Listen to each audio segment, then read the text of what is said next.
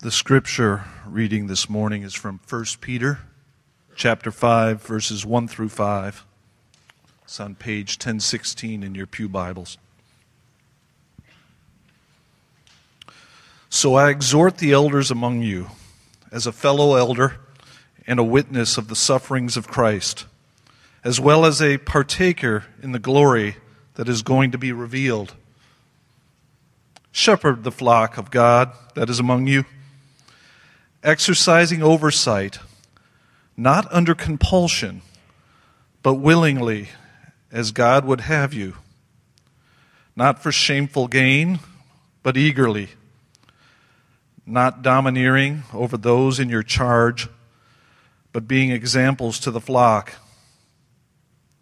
And when the chief shepherd appears, you will receive the unfading crown of glory.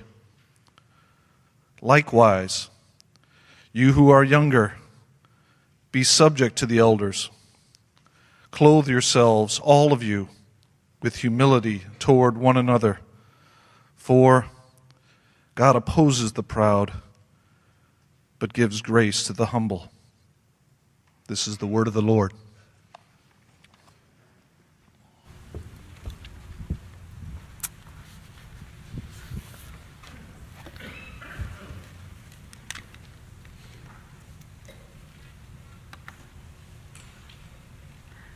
Well, let me pray for us and we begin.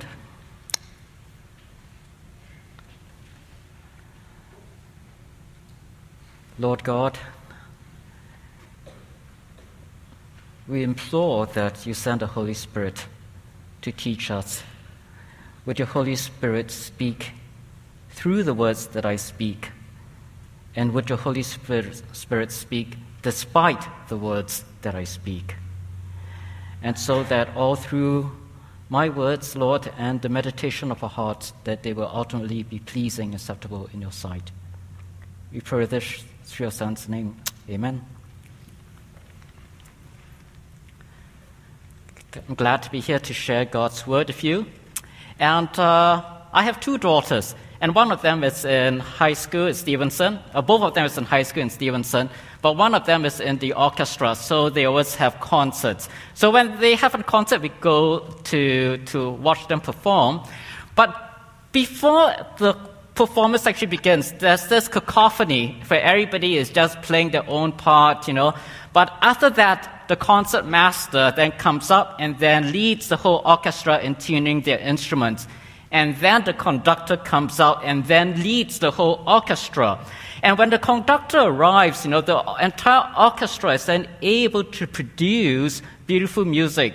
Now, because everybody has a distinct part to play, and beautiful music is then produced when everybody plays their part according to the direction of the conductor itself.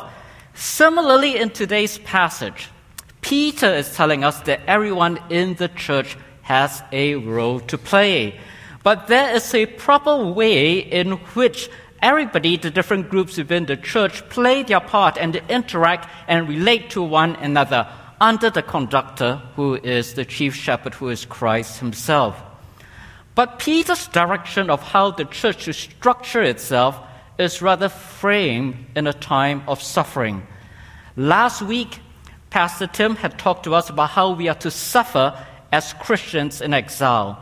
And next week, he is also going to tell us in terms of how we are to stand firm in the midst of suffering. So the passage that we are looking at today is framed by suffering, both before and after. And it's telling us that how we are to structure the church in a time of suffering and in a time of exile. And so Peter is then telling us that let us each play the role that God has given us so that we are God's church in exile. Let us each play the role that God has given us so that we are God's church in exile. Now, here in this passage, it's broken down into three commands, three imperatives, or three exhortations. And Peter addresses different groups of people. First, he addresses the elders, then the younger people, and then everybody. And here he then gives the instructions to each group of people. in that the elders, he exhort the elders to shepherd God's flock. To the younger people, he exhorts them to submit themselves to the leadership of the elders. And then for everybody, he exhorts them to exercise humility towards one another. So let's begin with the first one in terms of Peter's direction to the elders. And here he tells them to he exhorts the elders to shepherd God's flock. Reading the first couple of verses, we see this, so I exhort the elders among you, as a fellow elder and a witness of the sufferings of Christ, as well as a partaker in the glory that's going to be revealed, shepherd the flock of God that is among you, exercising oversight. And so we ask this question, who are the elders that Peter is addressing? The term elder can refer to a function, just like we have elders within the church. But it can also refer to age. So when it refers to age, it can refer to those who are spiritually more advanced than others within the community. So they are probably our spiritual forebears, or ultimately those who are more mature in their faith. But at the same time, it can refer just ultimately to just literal age, those who are elderly. All right? So there's a certain ambiguity here. On the one hand, the responsibilities and the tasks that Peter later outlines fits the profile of those who are elders within the church, those who are leaders within the church. But yet, Peter then contrasts those who are elders with those who are younger, and suggesting that it should also then refer to this age. So there's this certain ambiguity in the term that as Peter uses it, both to age and both to function. But this ambiguity is somehow not unexpected. It shouldn't be unexpected because in ancient communities, it was commonly expected that the older people would function as leaders. That's why we get the concept of village leaders. And within the Jewish community itself, it was the elders, usually the elderly people, who function as leaders within the community. Therefore, here in 1 Peter, I think that the term primarily means those who serve in a leadership role within the church, but secondarily, those who are older in the faith and those who are older in age within the community. Now you begin to think, I'm not an elder within the church. I'm not that old. So what has this got to do with me? All right? I think that here the instruction is primarily given to elders, that means those who are tasked with looking after the spiritual well-being and spiritual health of the church. But this passage can be applied secondarily, indirectly, or by extension to those who assist in the spiritual growth of another. Take, for example, parents who are teaching their children to pray, musicians who are here leading us to worship God, volunteers that work with Alex in terms of mentoring the high school students, Sunday school teachers, those that help out in the nursery. This passage then is relevant for all those who are involved in the spiritual growth of another. But he's saying, I'm just a high school student. I'm not really responsible for spiritual growth of another. How does this passage speak to me? I think it speaks to us and to those who are high school students in that it is encouraging you to pray for those who are elders, to pray for those who have spiritual oversight over you. Pray for your parents. Pray for your parents that they will shepherd well. And so this passage speaks to all of us, not just only the elders, but ultimately to all within the church. And the instruction that Peter then gives is that the basis that Peter can make this exhortation is that he calls himself as a fellow elder, as a fellow witness of the sufferings of Christ, and as a fellow partaker of the glory that is to come. Now, Peter is an apostle, but he doesn't command them. He doesn't say, I'm apostle, you elders should do as I say. But he exhorts them as a fellow elder. He doesn't address himself as an apostle, but as a fellow elder. And so you see Peter using the same posture of humility that he would then encourage others to assume later on. He is a fellow elder, but he is also a fellow witness of the sufferings of Christ. That means he is someone who is also testifying to the sufferings of Christ, who participate in the sufferings of Christ. So he knows the challenges that they are facing. At the same time, he is a fellow partaker in their glory. Peter knows the temptations that they will face. Peter knows the challenges that they will face. Yet he also knows the future joy that they will face. And so therefore he exhorts them. And he exhorts them primarily to shepherd the flock of God. And to shepherd them and to exercise oversight. Ultimately here, it is noticed that it is God's flock. It is God's flock. It is not your flock. It is not your flock to do with whatever you want it to do. But you are to shepherd as an under-shepherd, ultimately God's flock. It is his flock. And so we who are older, we who are elders here, have a responsibility. All of us in this community who are older in the faith have a spiritual responsibility to shepherd those who are younger in the community, those who are younger in the faith. And so then Peter is telling them that they are to shepherd the flock, protect the flock, and provide oversight and also to provide care. Why? Why is there a need to shepherd the flock? Because in a couple of verses later, Peter will say that the devil is like a lion, walking around seeking to devour someone. And so therefore the elders are to shepherd the flock and to protect the flock ultimately against the attacks of the evil one, against the attacks of the devil here. The elders as good shepherds must then protect the flock, especially in a time when there's suffering and when the church is in exile. And he goes on to say that there are three aspects of how this shepherding, how this oversight is to occur. Firstly, he talks about their attitude. Here he says, shepherd not under compulsion, but willingly as God would have you.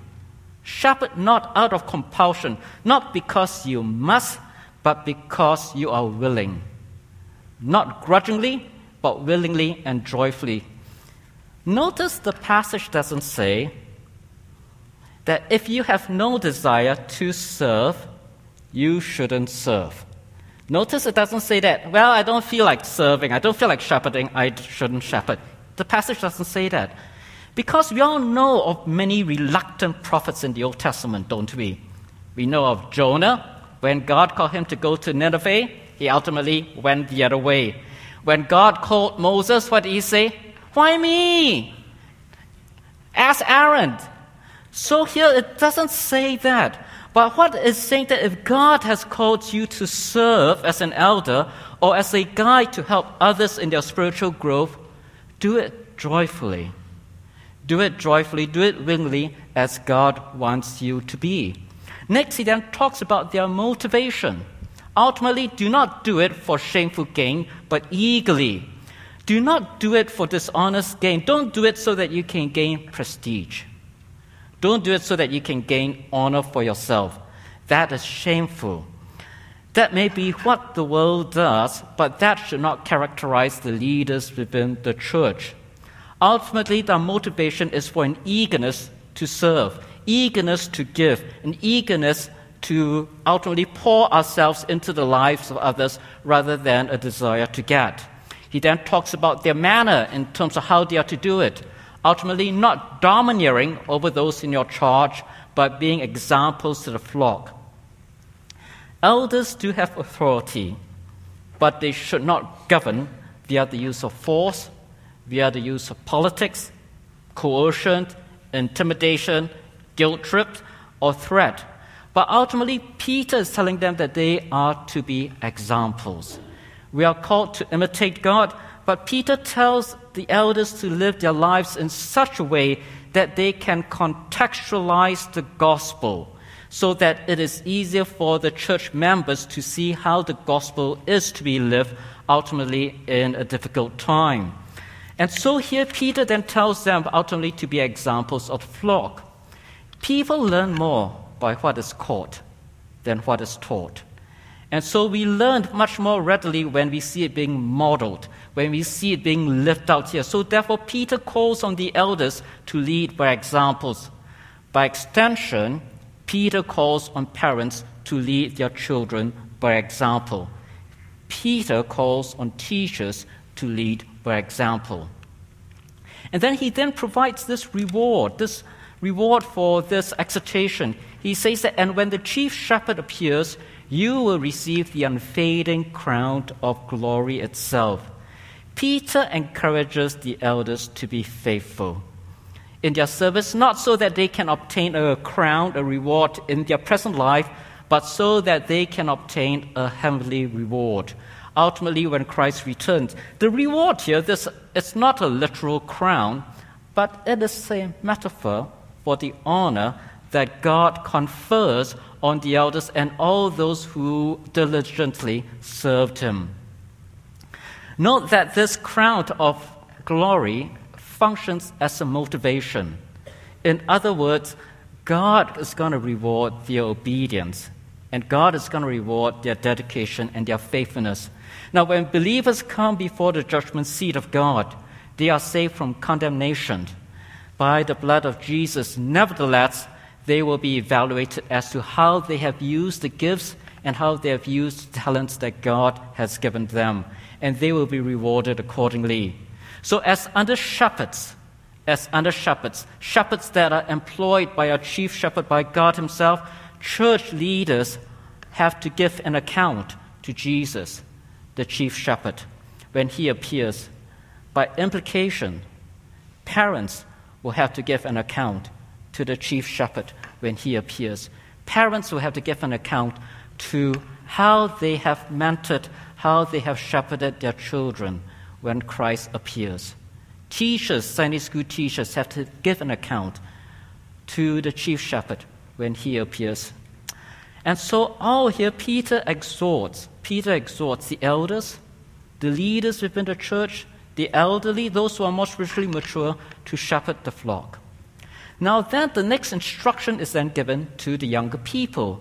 It is to submit to the leadership of the elders. It reads this way: likewise, you who are younger, be subject to the elders. It begins with likewise. Also here, just as the elders have responsibilities within the structure of the church, so likewise, those who are younger also have their responsibilities. So who are the younger people? Who are the younger people here? That Peter says, who are they? If there's a certain ambiguity in the term elders, then there's a certain ambiguity in the term younger people, and that it refers both to age and also to function. It refers to those who are generally younger in the faith and also those who are not leaders within the church. And just as those who are older are typically leaders in the church, so likewise those who are younger are typically not leaders of the church. And so Peter then is directing his attention now to those who are not leaders of the church, but especially to the younger people. And here he encourages them ultimately to be subject to the elders, to submit themselves to the leadership of the elders. But what does it mean to subject oneself to another? What does it mean to submit oneself to another? It is nothing more than to put oneself under the authority of another, to place oneself under a leader. It is to affirm the honor and authority and the leadership that another has over us. But what it does not mean, ultimately, it does not mean that we are less important. It does not mean that the one who submits is less important or inferior, because we see this in Christ's own life. Christ submitted to God the Father, but none of us would say that Christ is inferior to God. Ultimately, we say that Jesus and the Father, they are equal in power, they are equal in glory, they are equal in essence.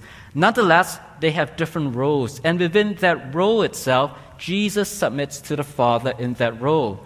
So when we submit to another person, it does not mean that we are inferior, but we are all equal before God. but it just recognizes that we have different roles to play. Now, ultimately, the language of Christian submission also does not mean absolute obedience. It does not mean that we do whatever the person in authority tells us to do. It does not mean that the one who submits cannot question the legitimacy of the request. Submission recognizes that there is a certain hierarchy. And submission within a Christian context recognizes that within this Christian hierarchy, God is right at the top. Therefore, submission to another human is then conditioned on submission to that we ultimately owe to God Himself. Thus, we cannot follow commands that goes against the command of God. You all remember this, right? Peter tells us earlier to submit to the governing authorities. Do you all remember that? When Ebenezer talked about it. But then in Acts 5 itself, when the Sanhedrin gave strict orders to the apostles not to teach in the name of Jesus, what did Peter himself say? We must obey God rather than human beings. So ultimately, this episode tells us, that the one who submits can question the legitimacy of the request or the command that they received, and that our submission to God overrides any allegiance and submission that we owe to any human structures or persons. Now, submission can be forced or voluntary, right?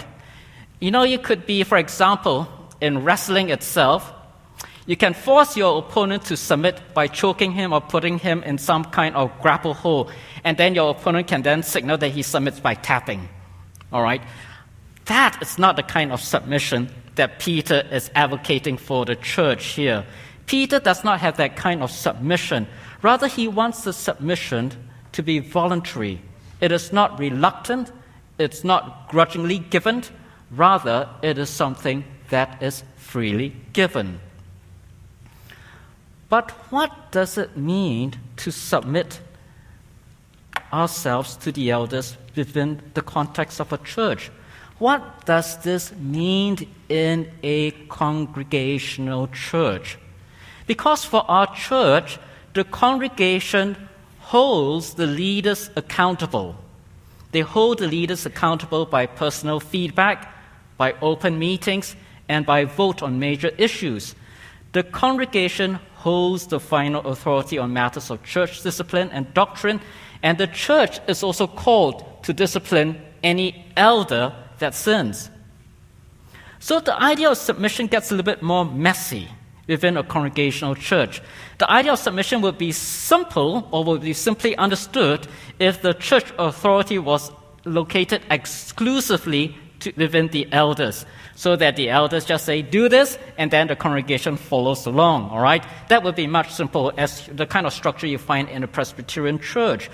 But in a congregational church like us, there is a mutual accountability in that the congregation is accountable to the elders, the individual members are accountable to the elders, and the elders are accountable to the church. So that ultimately, within the structure of mutual responsibility, how do we submit to the elders of the church? How do we do that? For me, I think that submission to the elders, and this thing applies to me too because I am not an elder within the church. Submission to the elders here means that I am to have a posture that is ready to learn, ready to be taught, ready to be led by the elders and the leadership of the church. It means that I have a posture of trust towards my elders. I have a posture of trust towards my elders. This means that I, as a church member, is to develop a disposition and inclination that supports and trusts the goals and directions of the leaders, trusting that the Holy Spirit is able to lead the elders. If they craft a vision or goal, I will be supportive. I will not be cynical and second-guess every decision they propose. Rather, I will joyfully participate in their proposal. All right? This, however, doesn't mean that I can't ask questions about their proposals or that I rubber stamp whatever proposal that is being put forth. but that rather I have the disposition to trust the elders and to comply with their proposals. Now, the call for submission to authority is difficult for us. The reason why it's difficult for us is because we live in an era where there is a trust deficit. There is a trust deficit. In 2015, you know that the Washington Post ultimately published an article saying that millennials don't trust anyone. Millennials don't trust anyone. And in July of this year, the Pew Trust Center itself put up some statistics that basically looked at the trust index for different age groups.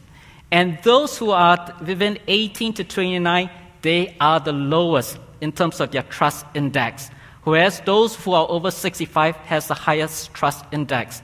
So that we are approaching a generation, as the generation gets younger, that they are less inclined to trust others. But then this disposition to trust others, not to trust others, is not just only in the U.S. It is also in other countries. In 2017, the Harvard Business Review published the results of a survey of 28 countries that ultimately showed that the people's trust in business, in the media, in government, and the NGOs, they have all declined. And it is significant because this is the first year that all these 4 areas have declined. We don't trust businesses. We don't trust pharmaceutical companies because they are responsible for the opioid crisis. We don't trust governments because we think that they lie to us. We don't trust the media because of fake news. We don't trust the NGOs, non-government organizations, because we see the rampant sex abuse put up by the UN itself. And so because of all of that, there is a trust deficit. And in 2018, last year, the UN Acting Secretary ultimately said here that the world has a trust deficit disorder. The world has a trust deficit disorder. But yet, this lack of trust in institutions make us wary in submitting to the leadership of the elders. But yet, Peter tells us to submit to them, to trust them, to ultimately not be cynical, but to ultimately trust that they have our best intentions at heart. And so Peter then calls on those who are younger people to submit to the elders, to submit to the leadership, and to trust them. But this posture of trust is also necessary for the elders. And the elders must also trust the church. Ultimately here, you know, that when the elders develop a proposal itself, they must ultimately trust that the Holy Spirit is able to guide the congregation. They must be able to trust that the same Holy Spirit who guided them in making this proposal is able to guide the congregation so that together both the elders and the congregation is able to discern the will of God.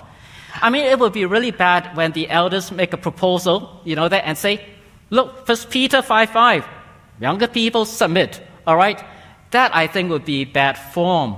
But that when the elders of the church make a proposal, they have to trust that the Holy Spirit who guided them is also at work in the church. And so that together, we can discern the will of God. Now then, the final instruction is then given in terms where everyone ought to exercise humility towards one another. And let me read it for you, all right? It says, all of you clothe yourself with humility towards one another, because God opposes the proud, but shows favor to the humble. The language is all of you. So the final exhortation is given both to the elders and to the younger people, and that all of them are to exercise humility towards one another. They are to clothe themselves with humility towards one another. This command to clothe themselves with humility towards one another was kind of adopted literally by the earliest missionaries to China, especially by those guided and led by Hudson Taylor. In the early 1900s, when missionaries came to China, they usually came in their foreign dress and their foreign suits and everything. But Hudson Taylor decided that in order for them to minister well to the Chinese people, they have to adopt the same attire. And so they dress themselves as poor teachers in Chinese outfits. They were ridiculed by the other missionaries, but here they wanted to adopt a posture of humility towards others, especially to those who they are ministering towards. And so here Peter tells us to clothe ourselves with humility. That means that we are to adopt a posture of humility to one another here. Now the call here, it's important, especially for those who are elders. Elders are to adopt a posture of humility, especially to those to whom they are leading. And the congregation is likewise to adopt a posture of humility to the elders. The necessity to adopt a posture is very important for those who are leaders. You know, Pope Francis in a TED Talk, yeah, he did a TED Talk, right, Pope Francis, all right? But he made this statement here. He didn't do it in front of a stage. Actually, it was televised, from his office. But it was kind of interesting. He made this comment that here, power is intoxicating unless it is connected with humility and tenderness. And only then can power become a service, a force for good. So that ultimately, power corrupts. But if it is connected with humility, it can then truly be a force for good. And you also know the book here, Good to Great. It's written by this management guru by the name of Jim Collins. So he surveys various CEOs, all right? And one of the two characteristics he found of CEOs that really moved the company from just being an average company to having superior market performance, one of the two characteristics ultimately is humility. That's surprising. But we see that humility ultimately is able to make a leader ultimately be able to extend his influence towards others here. And here Peter is saying us when elders adopt a posture of humility towards those they lead, they will be more able to fulfill the mandate that God has given them as shepherds of the flock. Similarly, when the congregation adopts a posture of humility towards the elders, they will be less likely to be resistant to the leadership, less likely to be resistant to the proposals of the elders here. So a posture of humility is needed. And the reason that Peter gives is that he quotes from Proverbs 3, that God opposes the proud but gives grace to the humble. God opposes the proud because they are only thinking about themselves rather than the community which God has placed them in. Now we ask ourselves, how can we exercise humility? What does a humble person look like? And C.S. Lewis has this great quote, C.S. Lewis said this, the humble person will not be thinking about humility. In fact, he wouldn't be thinking about himself at all. That is, he'd be thinking about the others. All right? And then he goes on to say, if anyone would like to acquire humility, the first step is to realize that one is proud. Because if you think you are not conceited, it means that you are very conceited indeed. But then, given that, how do we show humility to one another? How do we show humility to one another? And let me give you some ideas here. But I think it involves a willingness to listen to others, a willingness to learn from others. Me as a parent, I can learn from my children. A willingness to join others when they have a better idea. A willingness to connect with others rather than staying aloof. A willingness to serve others. A willingness to admit that we don't have all the answers. When students ask us or when people ask us difficult questions, a willingness to ultimately, that when things go wrong, to admit mistakes and to take responsibility for it. But there's also a willingness that when things go right, to shine the spotlight not on ourselves, but on others. And that ultimately here we will then develop a posture of humility. Now, the whole passage that we've seen here today is that Peter is telling us that we each have to play the role that God has given us. so that we can be the church in exile. He gives exhortations to the elders that they are to shepherd God's flock. He gives exhortation to the younger people that they are to submit themselves to the elders, and that he gives exhortation to everybody that we are to adopt a posture of humility. And we adopt this posture of humility because Jesus, our chief shepherd, he humbled himself and became obedient to death, even death on the cross. And therefore, as we survey the wondrous cross where the Prince of Glory died, where the chief shepherd humbled himself, may we then adopt the same posture of humility that he himself adopted. Amen.